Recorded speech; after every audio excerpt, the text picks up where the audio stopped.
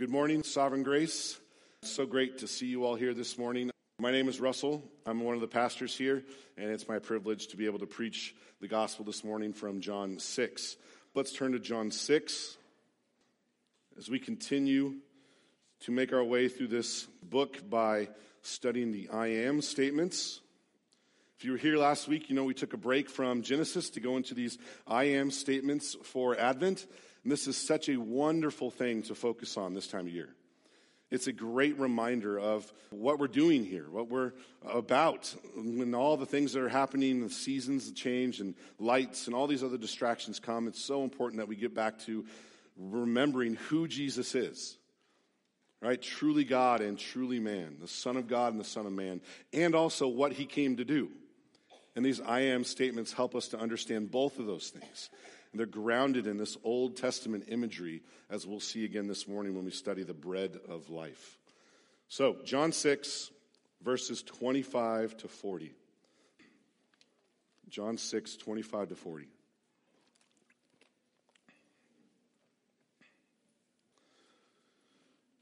This is the word of the Lord. When they found him on the other side of the sea, they said to him, "Rabbi, when did you come here?" Jesus answered them, "Truly, truly, I say to you, you are seeking me not because you saw signs, but because you ate your fill of the loaves. Do not work for the food that perishes, but for the food that endures to eternal life, which the Son of Man will give to you. For on him God the Father has set his seal." Then they said to him, "What must we do to be doing the works of God?" Jesus answered them, "This is the work of God, that you believe in him whom he has sent." So they said to him, "Then what sign do you do, that we may see and believe you? What work do you perform? Our fathers ate manna in the wilderness, as it is written, he gave them bread from heaven to eat." Jesus then said to them, "Truly, truly, I say to you, it was not Moses who gave you the bread from heaven, but my Father gives you the true bread from heaven. For the bread of God is he who comes down from heaven and gives life to the world." They said to him, "Sir, give us this bread always." Jesus said to them, "I am the bread of life. Whoever comes to me shall not hunger. Whoever believes in me shall never thirst.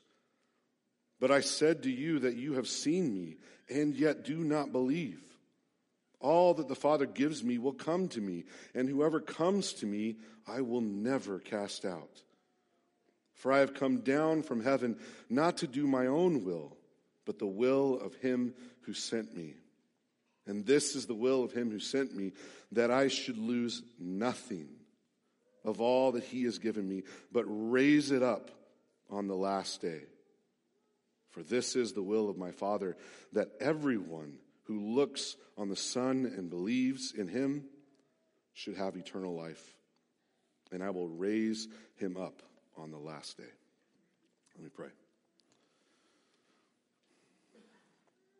Heavenly Father, we give thanks for your word. Reminds us of the work and the person of the Son. Reminds us of just how much we need what he has done for us. Father, humble us. Help us to see how desperately we need Jesus and what he's already done and what he continues to do as he ministers to us. Help us to trust in these wonderful promises that he will satisfy, that he is the bread of life, that he will keep us to the end. We can't do that if your Spirit doesn't work in our hearts. So we pray that your Spirit would soften hard hearts and help us see. We pray this in Jesus' name. Amen. Well, as I was studying this passage over the last few weeks, the first thing that actually really stood out to me when I was reading this passage is just how different and how foreign these people are from us. It was really interesting to me because their world, their way of thinking wouldn't even register to most people today. The way they think about even just the simplest things like food is totally different than the way we think about it, right? I mean, think about this question. What do you think about bread? What do you think about bread? If we were to ask them, what do you think about bread? They would basically say, well, it's an essential part of life. It's necessary for life. We don't have bread, we die. It's worth working very hard for. Even crossing a whole lake, going around a whole lake to find Jesus so that he'll give us more bread. But if I ask you, well, what do you think about bread? I think our first response will be, what kind? Right? Sourdough, white, wheat, multigrain, garlic bread, right? Take your pick. That would be the first response. Maybe the second response would be like, oh, you know what? Not a big fan. I'm gluten-free. This is not for me. Or it's just too many carbs. Right? That would be most of our responses. Because bread is not an essential part of our life. At best, it's a side dish. Right? A tasty side dish, by the way. But it's a side dish or the vehicle that we deliver other food on. Right? Sandwiches and burgers and pizza or whatever. But it's not necessary for life in any way. It's not essential for life. In fact, I am convinced that if Jesus was here this morning physically and he multiplied bread and fish, we would be amazed. We would be blown away.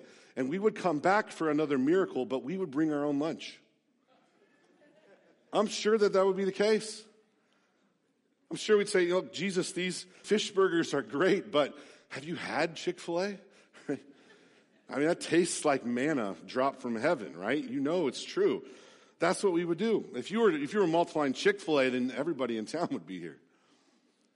That's how different our world is. That's how different we think about even just basic things like food. Well, what about work? Why do you work? Why do you work? For them to eat, right? So that we don't die. That's what they would say. We work so that we can eat and survive.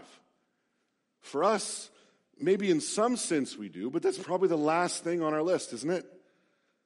I mean, most of us would probably say, well, I work to earn money to get more stuff.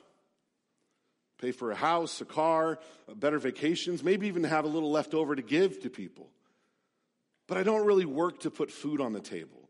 I mean, we might say that, but it's kind of like the last resort, a bad thing to say about your job, right? When someone says, hey, how's the job going?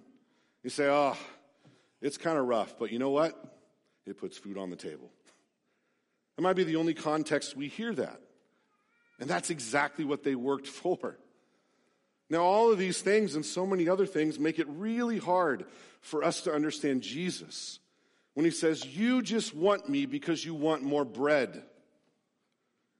Or you're working for the food that perishes. I don't think I've ever prayed for bread in my life. I don't know if I ever will. I don't even think about working for food that perishes most of the time. And I'm sure I'm not alone. And that may make us think, well, you know what? This passage must just be out of date, out of touch. It really doesn't have a whole lot to say to me. I thought this was going to be a convicting sermon, but I guess I can check out now. I'm good to go.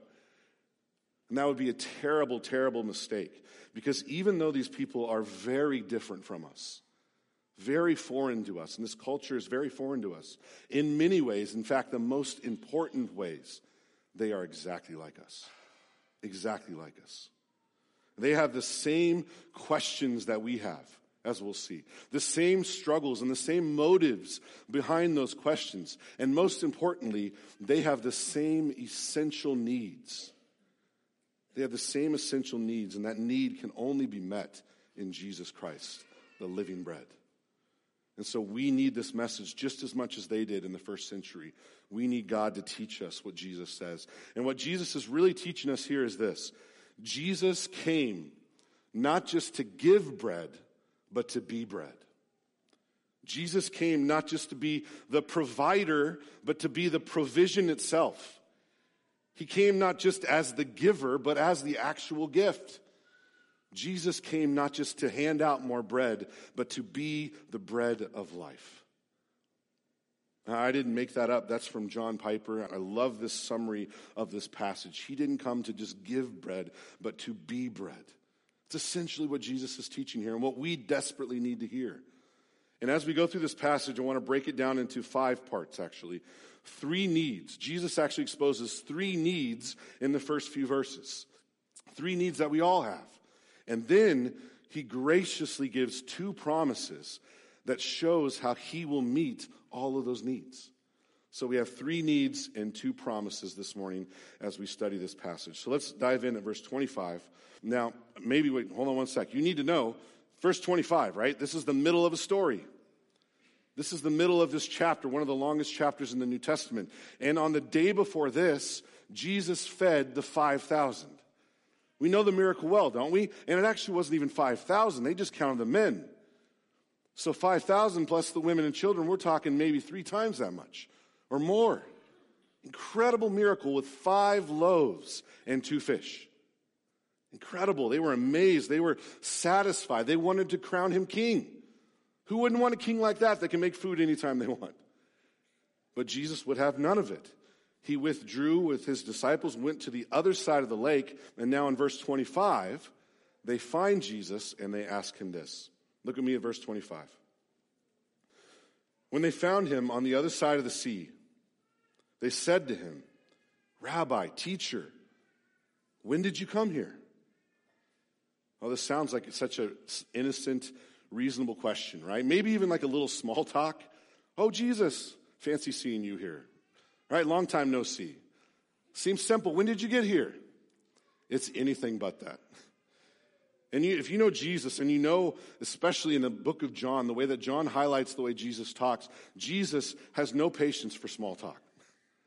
He cuts right to the heart of the matter, especially when he knows there's an ulterior motive. Especially when he knows there's a question behind the question. And he just skips over their question. He doesn't even answer it. He answers the question that they either should have asked, or he just tells them the answer that they desperately need. And that's exactly what he does here. When did you get here? Look what he says, verse 26. Jesus answered them, Truly, truly, I say to you, you are seeking me, not because you saw signs, but because you ate your fill of the loaves. Jesus doesn't answer the question at all. He just says, be honest. All you really want from me is more food. Right? You liked the fish burgers yesterday. You thought it was a cool miracle. You liked what you saw. Now all you want me to do is fill your bellies again. All you see me as is your meal ticket. That's all you want from me.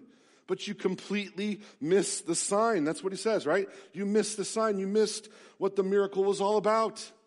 I didn't come to just give bread. I came to be bread. And you don't even want me. You don't want me. You just want what I can give you. You're just looking for a handout. All they're doing is exactly what we often do. They're coming to Jesus with an agenda. Lord, this is what I really want from you. I want you to make my life easier. I want you to make my life happier. I want you to make it more convenient. Lord, fix my marriage. Fix my depression. Fix my health problems. Help me find a wife. Help me find a husband. Right? Help me find a new job. It's coming to Jesus with an agenda. And look, if you come to Jesus like this, attempting to use Jesus to get what you want as kind of a means to an end, it's idolatry. Pure and simple, it's foolish idolatry. It's treating Jesus like a pagan god you can manipulate. Like a cosmic genie who, if you do just the right things, he'll grant all your wishes. And please hear me, I'm not trying to minimize any of these struggles. Depression and health issues, marital troubles, those are real things. And they also are a good thing for you to come to church for. Jesus can help with that. But please hear me when I say this. Those are just symptoms of a much, much deeper problem. They're symptoms of an even greater need that we all have. And what is that greater need? Look at verse 27. Jesus says, do not work for the food that perishes, food that doesn't last. He's talking about so much more than food here, but we get the analogy, don't we? It's a perfect sermon I was thinking that we preach right after Thanksgiving. How many of us on Thursday ate more than we should have, and at the end of the day we're like, I am never going to eat again. right? There's no way. I'm not ever going to eat again. And what do you do on Friday? You eat again, right? You eat the leftovers, maybe even Saturday. And you'll eat again today. Our appetites never go away. Our physical appetites for food, but even just for stuff, for things that don't last, things that are temporary, things that will perish. Jesus says, don't seek after those things. But, verse 27, but seek the food that endures to eternal life. That's our desperate need. Oh, and brothers and sisters, we so often work so hard for the food that perishes, don't we? I mean, some of you, I'm sure, work very hard on your health, work very hard at your job, your family, your helping your marriage grow. Some of you work incredibly hard at politics, trying to do the best you can to be ready for the next government overreach. Some of you, even kids, work incredibly hard at video games, right? Trying to do whatever you can to level up and to create this incredible digital world. Adults, don't think you're much better, by the way. Right? If you don't have a video game problem, which some adults actually do, how hard do you work at your digital reputation on Facebook or Instagram? A world that is carefully crafted to show a filtered reality. All of it will perish. All of it will fade away. None of those things will last. And Jesus says, work for the things that will last, that will satisfy. And look, Jesus isn't saying quit your job, abandon your family, find a cave somewhere and become a monk. That's not what Jesus is saying. Not even close. He's saying you need to find something better to work for. You're aiming in the wrong direction. You have the wrong goal. Use your time, your money, your energy to pursue what lasts, to pursue eternal life. And where does that come from? Look at verse 27 again. Jesus says right in the middle, eternal life which the Son of Man will give to you. For on him God the Father has set his seal. The things that last come from God because God is eternal. Jesus has the seal of the Father. He has his stamp of approval. He himself is eternal, and he can give eternal life. Are you seeking that bread? Are you seeking Jesus? Is that what you're aiming for? Or are you coming to God with an agenda? Seeking the gift rather than the giver? I guess what I'm really asking is, why are you here? Why are you here now, as opposed to years ago? Are you here now because you have a desperate need for eternal life? The weight of sin is upon you and only Jesus can help you with that? Or are you here because life is hard? Marriage is hard. Parenting is hard. Difficulty has come and you hope that Jesus can just give you a little bit of help along the way. If you're bringing your agenda to the Lord, then repent. Repent. Seek eternal life because Jesus came to be that bread, not just to give bread. So Jesus exposed our first need. We need bread. Bread that lasts. Bread that satisfies. Eternal life. That's our first need. What's the second need? Well, the second need has to do with this word work. Unfortunately, all that the people heard when Jesus was talking is the word work. And so they tee off on that idea in verse 28. Look at verse 28. Then they said to him, what must we do to be doing the works of God? Simple question, right? How do we work this out? What do we have to do to earn this, Jesus? Okay, well, we're seeking the wrong bread, so what do we have to do to get it? I hope you can see they completely misunderstood Jesus. Jesus was telling them what to seek, not how to seek it. He wasn't trying to say trade that work for another work. He was trying to say trade the things that perish, the things that don't last, that have no eternal value for what lasts. Pick the right goal. But their sinful hearts go exactly where our sinful hearts go. Right to works righteousness. Lord, how do I earn this? How do I contribute to this in some way?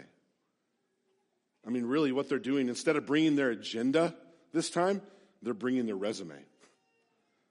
Lord, did you see this? Did you see my standing before you based on this? Is this enough for this bread? What else do I need to do to get this bread? It's right back to idolatry, isn't it? Jesus, I scratch your back, you scratch mine. It's the way all other world religions work. Just give and take. This minimizes Jesus to this pagan idol that can be manipulated. And it completely misses the need here that Jesus is trying to teach them about. So what is that need? The second need. Look, verse 29. And Jesus answered them, this is the work of God, that you believe in him who he has sent. Okay, you want to talk about work? Let me redefine work for you. Let me help you understand what it takes to get this bread. It's not work, it's belief. It's faith. Jesus is trying to say, look, you can't earn this. You're not righteous enough, and you never will be. Your heart is desperately wicked. You are always falling short of the glory of God. You are dead in your trespasses and sin. You can't earn this. It's an unpayable debt. You can never deserve the bread of life. Your only option is to receive it by faith. It has to be a gift. You need the bread that you can't earn. It has to be a gift. It cannot be a wage. It has to be by faith. Oh, do you really believe that? Honestly, stop for a second and think. Do you really believe that you contribute nothing to your salvation? That it is all gift? It is all grace from start to finish? Or are you constantly being tempted to slip in your good works, to smuggle in your good works and saying, Lord, look at this. Look at this. Look what I just did. This has to count for something. Lord, look at all that I've done. Why are you making my life so hard? I've been good. I've done the right things. Why is this struggle in my life? Trying to slip in our resume. Oh, I know we sing, nothing in my hands I bring, simply to the cross I cling, naked come to thee for dress, helpless look to thee for grace. But as Sinclair Ferguson says, our hearts so often want to sing this instead, something in my hand I bring, also to the cross I cling. I've always tried to do my part, I can make my own new start. Slightly flawed, I've done my best. God, I'm sure, will do the rest. Is this how you come to Jesus? With a resume, attempting to earn the bread that cannot be earned? If this is true, we need to repent. We need the bread that cannot be earned. We need the bread that satisfies, that lasts. And what's the third need that we have? Look at verse 30. So they said to him, then what sign do you do that we may see and believe you? What work do you perform? Okay, you want to talk about belief, Jesus? Well, we don't want to work on the bread that perishes, so prove it to us. Show us that you can actually do what you promise. In fact, we're going to quote the Old Testament in your face to make sure you know what we're talking about. They quote Exodus 16. Look at verse 31. Our fathers ate the manna in the wilderness. As it is written, he gave them bread from heaven to eat. Now you may be wondering, why do they go to Exodus 16? Why is Moses on their minds and the bread from heaven on their minds? Well, what we didn't read is at the beginning of this chapter, all of this is taking place during Passover. That's intentional. Jesus did this miracle to show them, hey, there's connections between me and Moses and me and manna and all that happened. I'm leading a new Exodus.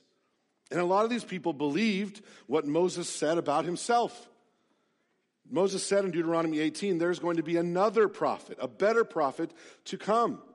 One like me that will lead the people. So they were looking for that better prophet. And it was thought that this new prophet would rain down manna from heaven, do all kinds of signs and wonders. And so this is a reasonable request, it seems. Jesus, show us, prove it to us. Sadly, Jesus already did. And they completely missed it. They completely missed the feeding of the 5,000s, which made all the connections that they were asking for. Or maybe even worse, what they're saying here really is, that wasn't good enough. That's not the miracle I wanted. That's not the miracle I think I need. Oh, we can be just as stubborn, can't we? God, I know you've given me your son. You've given me that gift of eternal life, but what I really need right now is fill in the blank. It could be just like this. Right back to their agenda with Jesus. How does Jesus respond? Verse 32. Then Jesus said to them, truly, truly, I say to you, it was not Moses who gave you bread from heaven, but my Father gives you the true bread from heaven. Now, I find it amazing that Jesus doesn't make the connection here between Moses and himself. This would be a perfect time to do it. John makes that connection in the very beginning of the gospel. Hebrews makes that connection as we studied, right? Jesus is the better Moses. That's true. But Jesus is trying to say here, look, if you want to understand what I'm trying to do with this miracle, don't focus on Moses. There's a time for that. But right now, follow the manna. Focus on the manna. That's what I want you to see. And first, I want you to see that that manna didn't come from Moses. Actually, the funny part is the passage they quoted, Exodus 16:4 actually says this. The Lord said to Moses, behold, I am about to rain bread from heaven for you. God said, I'm the one that's doing that. Jesus said, no, look, it didn't come from Moses. It comes from the Father. And what you need to know about that manna is just as the Father gave the manna in the Old Testament in the wilderness, the Father's giving a new manna now, a better manna. That manna was just a shadow. That was an image. That was a type of the manna to come, the true manna that you desperately need, the ultimate provision, and you're missing it. You still have the same provider. God is still faithfully caring for you, dropping manna from the sky, but I'm the manna. I'm the one you desperately need. I am the manna that's better than the manna in the wilderness. Look at verse 33. For the bread of God, the true manna, listen, is He. He, not it. The true manna is He who comes down from heaven and gives life to the world. They said to him, Sir, give us this bread always. Yes, Lord, give us this bread that satisfies, that lasts. That's eternal life.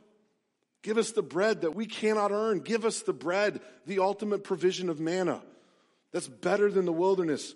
All of our needs are going to be met in this bread. Give us this bread.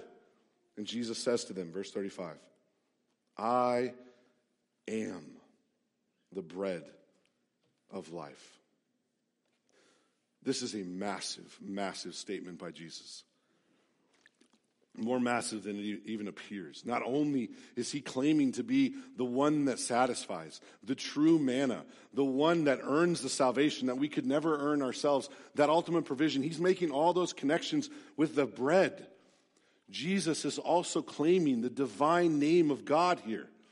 It's hard to see in the English, and we'll talk a little bit more about this next week, but all of these I am statements, when they say I am, they're using the Greek there is kind of redundant. It's ego eimi. It's two words that actually could be used separately in ways to actually say I am, but he puts them together. Almost in English, it's a way of saying like I am, or I am. It would come off really awkward. But why does Jesus do that? Well, because Jesus is calling their attention in the middle of Passover back to the burning bush. And Jesus says, you remember what happened at the burning bush? When God told Moses to go to Pharaoh and say, free my people, what did Moses ask? Well, who do I say sent me? Who is this God that I should say will free the people from Egypt? And God said, tell them I am sent you. In Hebrew, that's where we get the name Yahweh, right? In Greek, it's ego eimi. It's this exact statement. And what Jesus is saying is that I'm connected with Yahweh. I am Yahweh. And Yahweh has come down, and he's making connection also with Yahweh and this bread. So Jesus is saying this is as if Yahweh in the desert has come down from heaven, which is an amazing thing in and of itself, but he's come down to be the bread of life. He's come down as true manna, the bread, the ultimate provision that we desperately need. That's what Jesus is saying here. Amazingly to me, this is not the end of the sermon. I mean, if there was ever a place for a mic drop, that would be it, right? I am the bread of life. Boom, done. That's all I needed to say. Or he could have said, look, I am the bread of life. Just watch me. Watch me, I'll prove it to you. Jesus is so gracious. He's so kind. He exposes all these needs. He says, I am the one to meet these needs. And instead of just saying, hey, take me on faith, which he is, he's saying, let me show you. Let me tell you. I'm going to give you 2 promises that show you why I am the bread of life. And he gives them 2 nevers that show that he is the bread of life. Look at verse 35 with me. Jesus said to them, I am the bread of life. Whoever comes to me shall not hunger. Whoever believes in me shall never thirst. There's the first never. You'll never hunger, never thirst. Jesus isn't saying that you're never going to have an empty stomach, or that you'll never have wants, or that there will never be struggles. Jesus is saying, I alone will satisfy your deepest needs. You will never cease to be satisfied in me, because I alone am the bread that satisfies, that gives eternal life. And what Jesus is actually doing here is he's drawing again from Old Testament imagery. Here, keep your finger in John 6. Turn to Isaiah 55 for a second. Jason read this passage earlier, Isaiah 55, this wonderful description of the ministry of the Messiah and what he does. And Isaiah is elaborating on this new Exodus, this new Messiah to come. We know Isaiah 53, don't we? The suffering servant. This is another picture of what the Messiah will do. In Isaiah 55, listen to what it says. Verse 1. Come, everyone who thirsts, come to the waters. He who has no money, come, buy and eat.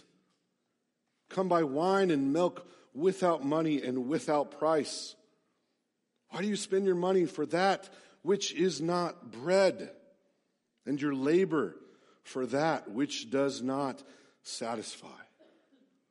Oh, this is a picture of spiritual bankruptcy, isn't it? Total depravity. Desperate for hope, desperate for a meal, desperate for anything to drink. And sadly, the reality here is they have no resources. They're out of resources. They have no money to buy and eat these things that would actually satisfy them. Partially because they spent all their money on the things that don't satisfy. They spent all their time and their effort. They worked really hard with nothing to show for it. Can you relate to that? That is the picture of this world, isn't it? Broken by sin, dead in our trespasses, without hope, and without God in the world, as Ephesians 2 says. Well, what can we do about it? Look at verse 2 in the middle. Listen diligently to me, God says, and eat what is good. Delight yourselves in rich food, food that satisfies, food that lasts. Well, where does that come from? Verse 3. Incline your ear and come to me, God says. Even if you have no money, I'm the source of what you need. Hear that your soul may live. We're talking so much more than physical hunger, aren't we? You need life. Your soul will find life when you come to me. Jesus is picking up on all this imagery and saying, I am that rich food. I am the one that Isaiah is talking about. I'm the one that you desperately needed, that will satisfy you, that will give you eternal life. I'm the one, if you're hungry and thirsty, you need to come to, because you were made for me. As Augustine says, our hearts are restless until they find our rest in him. It's Jesus alone that can meet our deepest needs. Him alone that can give us rest and peace. And what is that deepest need? What do we all desperately need? We all need freedom from sin and Satan and death. Freedom from the fall. Our physical hunger, our hunger for the things of this world are just shadows of that deepest need. We need to be reconciled to our Father. We need to have the wrath of God that hangs over our head quenched. We need eternal life. We need new hearts. We need life in God. And we have nothing to give. We can't do it ourselves.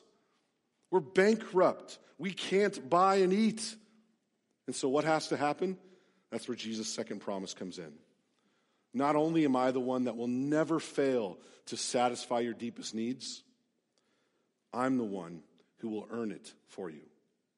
I'm the one that will pay the price so that you can eat. I'm the one that will obey the Father where you failed to. Look at verse 36, back in John. John 6:36. But I said to you, you have seen me, and yet do not believe. All the Father gives me will come to me.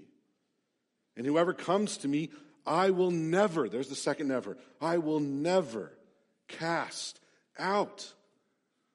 There's the promise. There's the promise that we desperately need. And look, you need to know there are people who Jesus promises to cast out. At the end of the Sermon on the Mount in Matthew 7:22, Jesus says this, on that day, Judgment Day, many will say to me, Lord, Lord, did we not prophesy in your name? Cast out demons in your name? Do many mighty works in your name? And then he will declare to them, listen, I never knew you.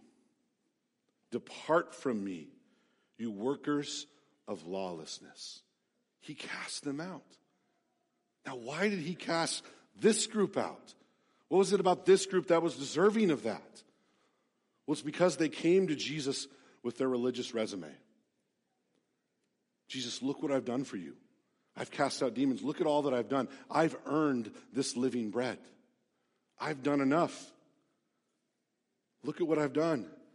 And Jesus is saying time and time again, that's not how things work in my kingdom. You can never earn this bread. You can never do enough to be righteous before God. And so who are those that will never be cast out? It's not those who have the best resume, that have the most religious things on the resume. It's those whom the Father gives to the Son, who are drawn to Jesus by sovereign grace. And the next verse says, whom Jesus came to live and die for. They're the ones whose religious resume was thrown out and Jesus' resume was substituted in. Look at verse 38. For I have come down from heaven like manna, not to do my own will, but the will of him who sent me. And this is the will of him who sent me, that I should lose nothing. It will never be cast out of all that he has given me, but raise it up on the last day. For this is the will of my Father, that everyone who looks on the Son and believes in him should have eternal life. And I will raise him up on the last day. Did you notice what we contribute in those verses? Nothing. Nothing. We believe. We receive by faith. And what did Jesus do in those verses? Everything. He obeyed the Father's will in our place. Obeyed the law perfectly where we failed to.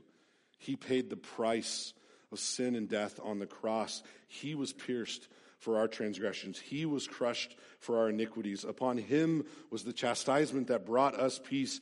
With his wounds we were healed. Isaiah 53:5. And Jesus rose from the dead, conquering sin and death so that we could have eternal life, so that we can be reconciled to the Father, so that he can meet our deepest need. Jesus has done it all. He's earned what we could not earn, and he promises that if you come to him with no resume, no agenda, you come to him, he will keep you to the end. You will never be lost. You will never be cast out. Oh, don't you see? Our assurance is not in how strong our faith is or how weak our faith is. It's not in our religious track record or our potential to improve and to grow in grace. It's not our religious resume that we find confidence in. Our assurance is on the perfect relationship between the Father and the Son. Our assurance rests on Jesus' ability to obey his heavenly Father, on Jesus' ability to keep his promises to the end, on Jesus' ability to obey in our place. I love what Kevin DeYoung says. He says, Jesus can no more lose any of his chosen people than he can disobey his Father. That's why Jesus is the bread of life. He loves us. He loves the Father too much to just throw us some bread, to just fill our bellies and leave our greatest needs unmet. He loves us too much to give us a Band-Aid when sin is rotting away our soul. He has come to satisfy our deepest needs, to free us from sin and death, to unite us to the Father, and so that we will never be cast out, that we will make it home one day, safe and sound and looking just like Jesus. I guess the only question remains is, will you receive this gift by faith? Will you receive the bread that satisfies with empty hands? Drop your agenda, drop your resume, and receive the bread that lasts. Will you come and taste and see that the Lord is good? Will you come, buy and eat, buy wine and milk without money and without price? It's offered to you freely, but it wasn't free. It's free for us because the bread of life died in our place. Would you trust in him? Let me pray. Father, we rejoice that those of us, all of us, who are bankrupt from our sin, have no hope in and of ourselves, that you have sent your Son to do everything that we desperately needed, to be the bread of life, to satisfy our deepest needs. And Father, I pray that we would rejoice this time of year because of this wonderful gift, that we would find great encouragement and strength, and we would even be humbled, Lord, by how easily we want to slip in our good works, by how often we want to come to you to get things that you never promised us. Help us to be satisfied in what Jesus has done. Help us to come to Jesus for Jesus' sake. We pray this in Jesus' name. Amen.